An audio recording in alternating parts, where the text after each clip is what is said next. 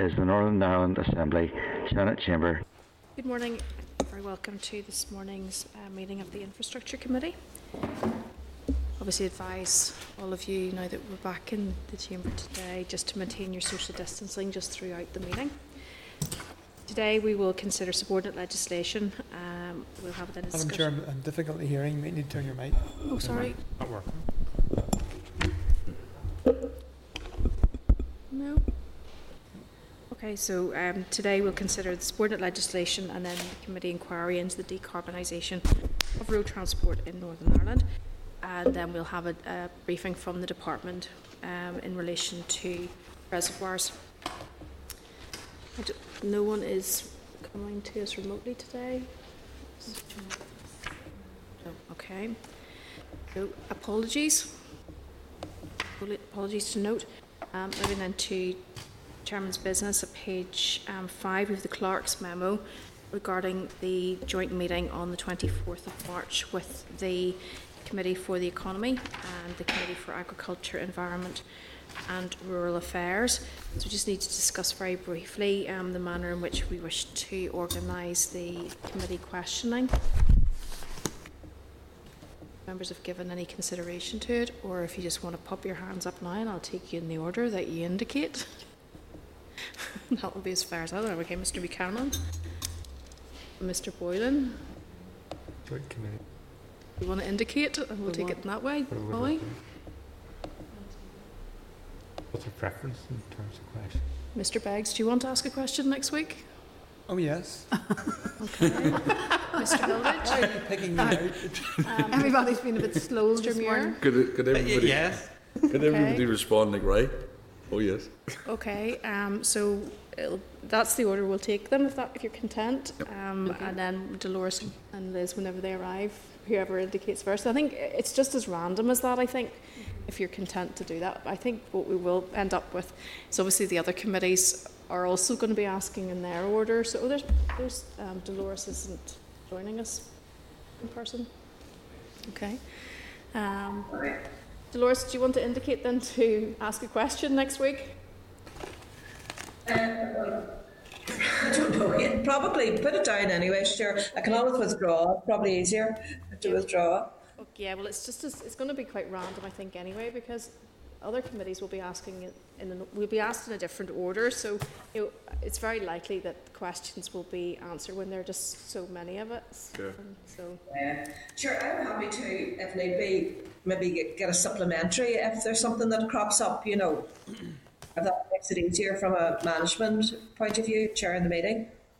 I'm not sure that it's going to work that way next week, to be honest, because it will be economy. Obviously, you're chairing, and then ourselves and Dara then are deputies to that. So I'm really only facilitating the order then for our members. So I'll then call you just at the appropriate time. So I suppose at that stage, if you want to say, no, I'm not interested, or I've had a questions answered or whatever, then we can do that. But we'll just play it by ear, I suppose, at that stage. So right, that's our order organised. So thank you for that.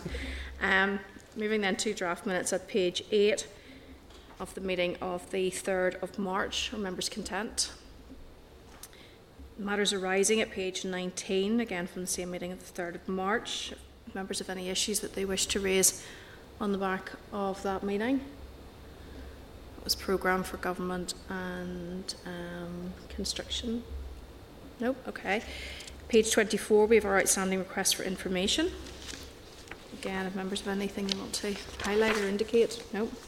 Correspondence. Just draw your attention to the correspondence memo at page 40 and tabled at page 3. Anybody wish to make any comment? There was a response from the Minister at page 111 around a number of issues that we'd raised on the 17th of February. Mr. Muir? Yeah, thanks. Two issues. I deal with the first one, which was under 5.8, which is correspondence, generally outlining the concerns about the downturn in trade for those involved in maintenance of vehicles as a result of the suspension of MOTs. I think it would be important to raised those concerns with our Minister around that. Obviously there is a legal obligation upon people to ensure that their vehicle is roadworthy, but I know even from my own experience that this has resulted in a real downturn in trade for those businesses, and we're finding a way to be able to give them support. And we also need to understand what is the long-term plan now for the resumption of MOTs as part of the roadmap. Great. No, this correspondence link was sent to all members, including the Minister as well. But content with that. Ms Anderson? A different matter? Yeah. On the ministerial response to unadapted roads, we had a discussion here, and we know that the committee had done extensive work in a previous mandate. We also know that there's a review taking place into planning, and we had raised it with the officials about this matter being reflected in the planning review.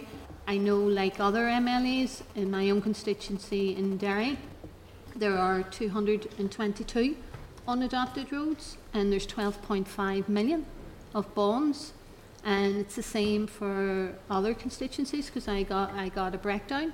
So I think it is something that we need to ensure that developers just don't go from one development to another and leave behind a trail of destruction. I think this is something that the Minister has inherited, and I think it's something that the Minister could take forward in the planning review, so that, for instance, when there is, whether it's a housing development, each stage, that we have sewage completed as well as the roads before moving into another. And by the time the entire estate is finished, if it's not adopted, then they shouldn't be allowed to move to another estate until that one's done, for instance. So we need some kind of robust mechanism to ensure that people aren't buying houses and then left in such states, or renting property in the same manner. Are members content that we agree to have the relevant officials then come to brief the committee in relation to this? Yeah, absolutely. Okay. Mr Boylan? Yeah, Chair, just following on from what Andrew said, I know there's a correspondence there, page 107, in relation to MOT and vehicle upkeep. I mean, there is concerns there. People can't get booking MOTs, and if you read that letter, I'm not attempting to pronounce her surname, but it's from Diane there, 107, in relation to vehicle upkeep and in relation to MOTs in general. And I think we need to write to the Minister to see how we're getting the message out, what we're doing, because there are vehicles now past the year, the exemption certificates have gone. And I mean, it's important to keep your vehicle roadworthy, and some of those vehicles now can't drive on the road if you don't get your test. You know, you're not supposed to be on the road at all. So we need to ask the Minister what preparations are in place to get the MOTs up and going, to get those vehicles done, and also get the message out about generally, the way your vehicle is looked after, you know what I mean? So I'd like to hear from the Minister in relation to that. And I think there's a misunderstanding with folk around the date of their MOT, that they still think that they've a bit of leverage the other side of a date, which of course they don't have. No, absolutely. So I think probably quite a clear message needs to come from the department, and obviously the Minister would be fit to do that with regards to roadworthiness. And I know that's been a message that has been coming out really consistently since last January, whenever we started to have the issues around the MOT, but whether or not then it's heeded or not is another thing. Well, the important thing, Chair, is people, once the certificate's up, your exemption's up, the vehicle shouldn't be on the road. Well, that's so right. I don't know what that message is, but according to Diane there, obviously she's very concerned with some of the stuff she's dealt with. So, we need a clear message from the Minister, obviously. Okay. Mr. Bex. On the same issue, I think it would be helpful if we had an accurate assessment of the current numbers that are actually capable of being tested under the model that is being used, because there still is this pressure of getting a slot. So there needs to be appropriate planning, whether that is, if there's limitations in the flow of vehicles due to COVID restrictions, how are the department extending hours, how are they trying to ensure that more can be tested and that there are slots available for road users who actually need their slot. We have to remember this is about ensuring road safety on the road, and in the absence of such tests, not only can people be inconvenienced, but that there are risks.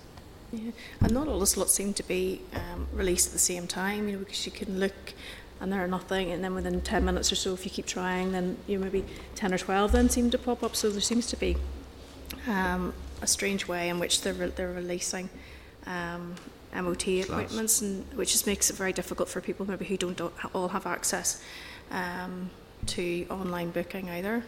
Ms. Kimmins. Chair, it's separate issues. Is that okay, just in the correspondence? We can move on, yeah. So it's just two issues in relation to the correspondence there regarding the bus and coach operator scheme, I think.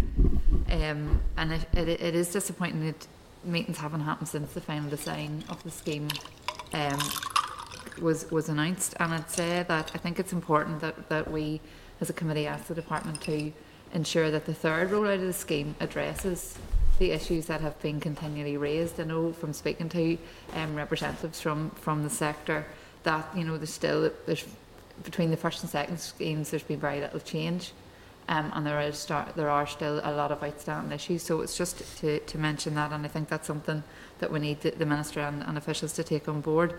The second one is around the response to do with the infrastructure projects for the seaports, and I think it is very disappointing that that the department decided not to go ahead with the bids, because I know from speaking particularly to Warrenpoint Port in my own area that the turnaround time to try and get those business cases in was very short, and there was a lot of work went into that, and then to simply be told by officials that it wasn't going forward was really disappointing, particularly when we know there was underspends there. And something that has come back is in relation to the Harbours Bill. We know that it went through by accelerated passage, so from what I know, the information come back was that they had to wait for royal assent on that. So it's just to find out why that has happened. What is the point in having accelerated passage when there's going to be delays to do with things like that? So I just wanted to put that on the record, and I think if we could get an answer even in terms of the Harbours Bill, it would be helpful. Just for clarification, what are you looking for with regards to the Harbours Bill?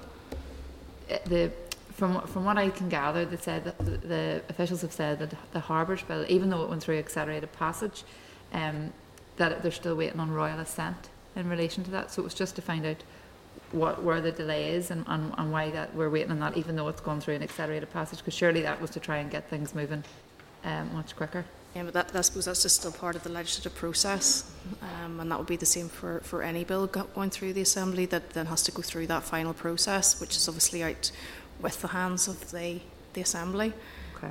Okay, no, that's fair enough. Thank you, Chair. Okay, Mr. Muir. Thanks. Just on page 113, which is I think 510, which is the letter from the Minister, which some of us have been referring to.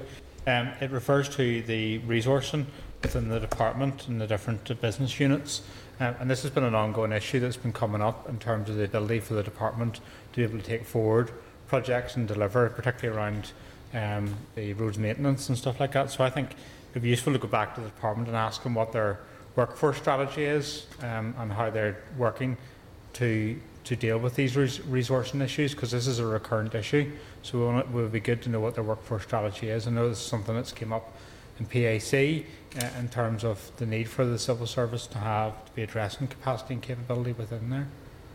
Okay. Anyone else? Any other issues at this stage before we move on, Ms. Anderson? I just want to reiterate what my colleague said around the coach and bus operators. I'm sure, like others, I have been contacted by a number of them, and some of them feel they've had access, others feel they've had no access at all, and those who've had access don't feel that they were listened to. So even though we've had the response from the Minister, it's certainly one that the sector is not very pleased about. But Chair, just on page 113, item number 6, I just think it's a very scant response, and I'm not sure that that it satisfies what we were looking for with regards to the correspondence that we had received from Phoenix Law in relation to the financial assistance for taxi operators, because the Minister is acknowledging the committee's comments regarding the correspondence, and she reiterates her previous response regarding the position in respect of financial assistance, and then she goes on to say, including FIA, the Department for Economy's Part B of the CBRSS. So I'm just not so sure what that actually means. Like she is reiterating her previous response. but I don't know if it means that they're being directed towards the Department of Economy.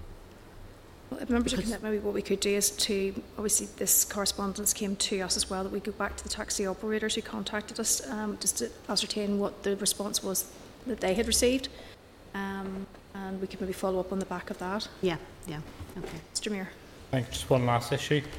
Page 114 and item 8, it outlines the engagement the Minister's had in our department around the union connectivity review. Now, I've obviously heard some information in the news this morning in terms of what the outcome of that review is. I think it would be useful if the committee could, at its next meeting, get a bit of an overview in terms of what is the outworkings of that review, because obviously all we've heard this morning is what's been reported.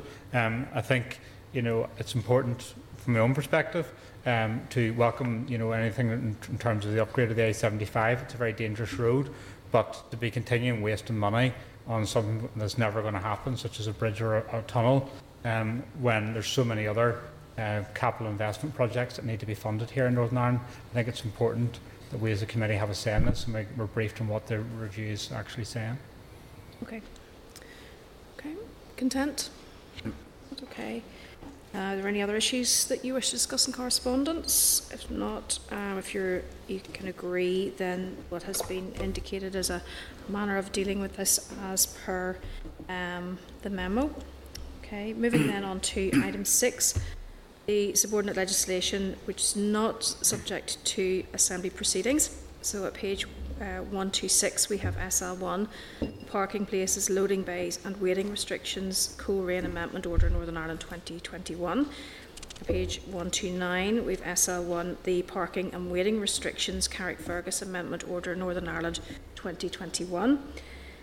The two proposals for statutory rules set new parking and waiting restrictions in areas of both Coleraine and Carrickfergus. As said, the proposals are not subject to assembly proceedings.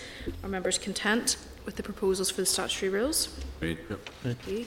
Item 7, which is SR 2021-49, the Ballyboley Road, Larne Abandonment Order Northern Ireland 2021, page 132.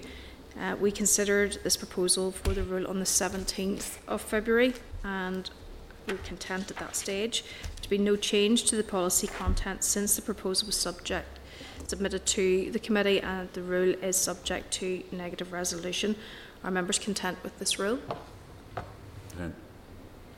That the Committee for Infrastructure has considered SR 2021-49, the Ballyboley Road, Larne Abandonment Order Northern Ireland 2021, and subject to the examiner's statutory rules, has no objection to the rule.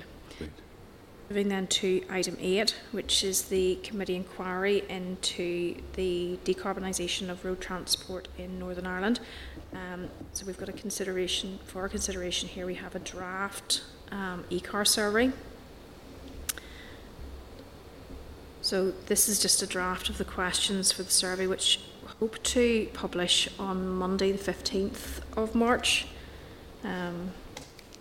Obviously the questions are being finalised just to fit with an online survey and the format of that. Mr Boylan. Yeah, Chair, I agree with the approach. It's just how we get it out there. I know we're doing online. How do we get a much target audience as possible, just to get the message out?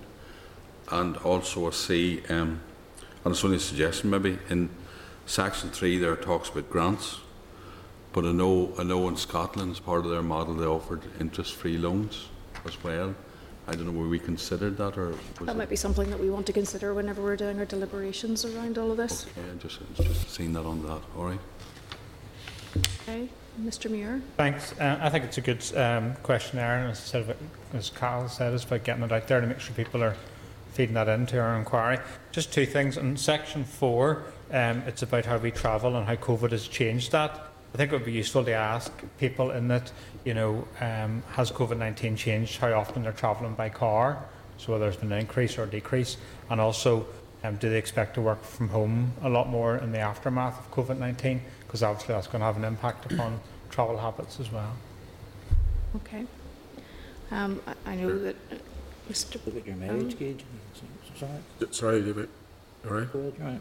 Just a comment on page 140, section 2. It's asking you for question 6 here. What do you consider the main benefits of EV? Pick 3. Is there any beneficial changing that to 1, 2, 3, as in which is your more importance or not. It's just a sort of a, I'm throwing it out as an open question. You know, you're picking 3. Do you need to weight them? In other words, if you ask for 1, 2 and 3, it's just a comment, and it's the same principle on other questions. If you look at saying pick 3, you know, do you need to weight the strength that you put on number 1, 2 and 3 in order of your importance, or is it just 3 you're picking, so therefore they're equal strength? I suppose it depends. I don't know, it's just it depends on how this is being collated, I suppose, because then people will do 1 to 10 or whatever the options are. I don't know whether that's what Des is looking for. I suppose it depends on how he's. We went through these options when we were considering the question, and we thought rather than giving people an option of 10, the bottom ones start to lose meaning. Yeah. It matters that they keep on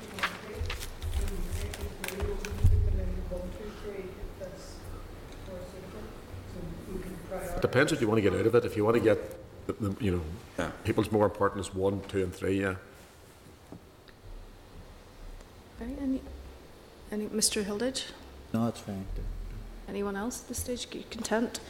Obviously, there's a bit of work going on with engagement to look at how this will be done through social media and on the various platforms through the Assembly. So you're content to leave that with the team along with Des to move forward. Okay. Just one more point. Apologies. Question 32. It says here, require all petrol stations to have 3 charging points.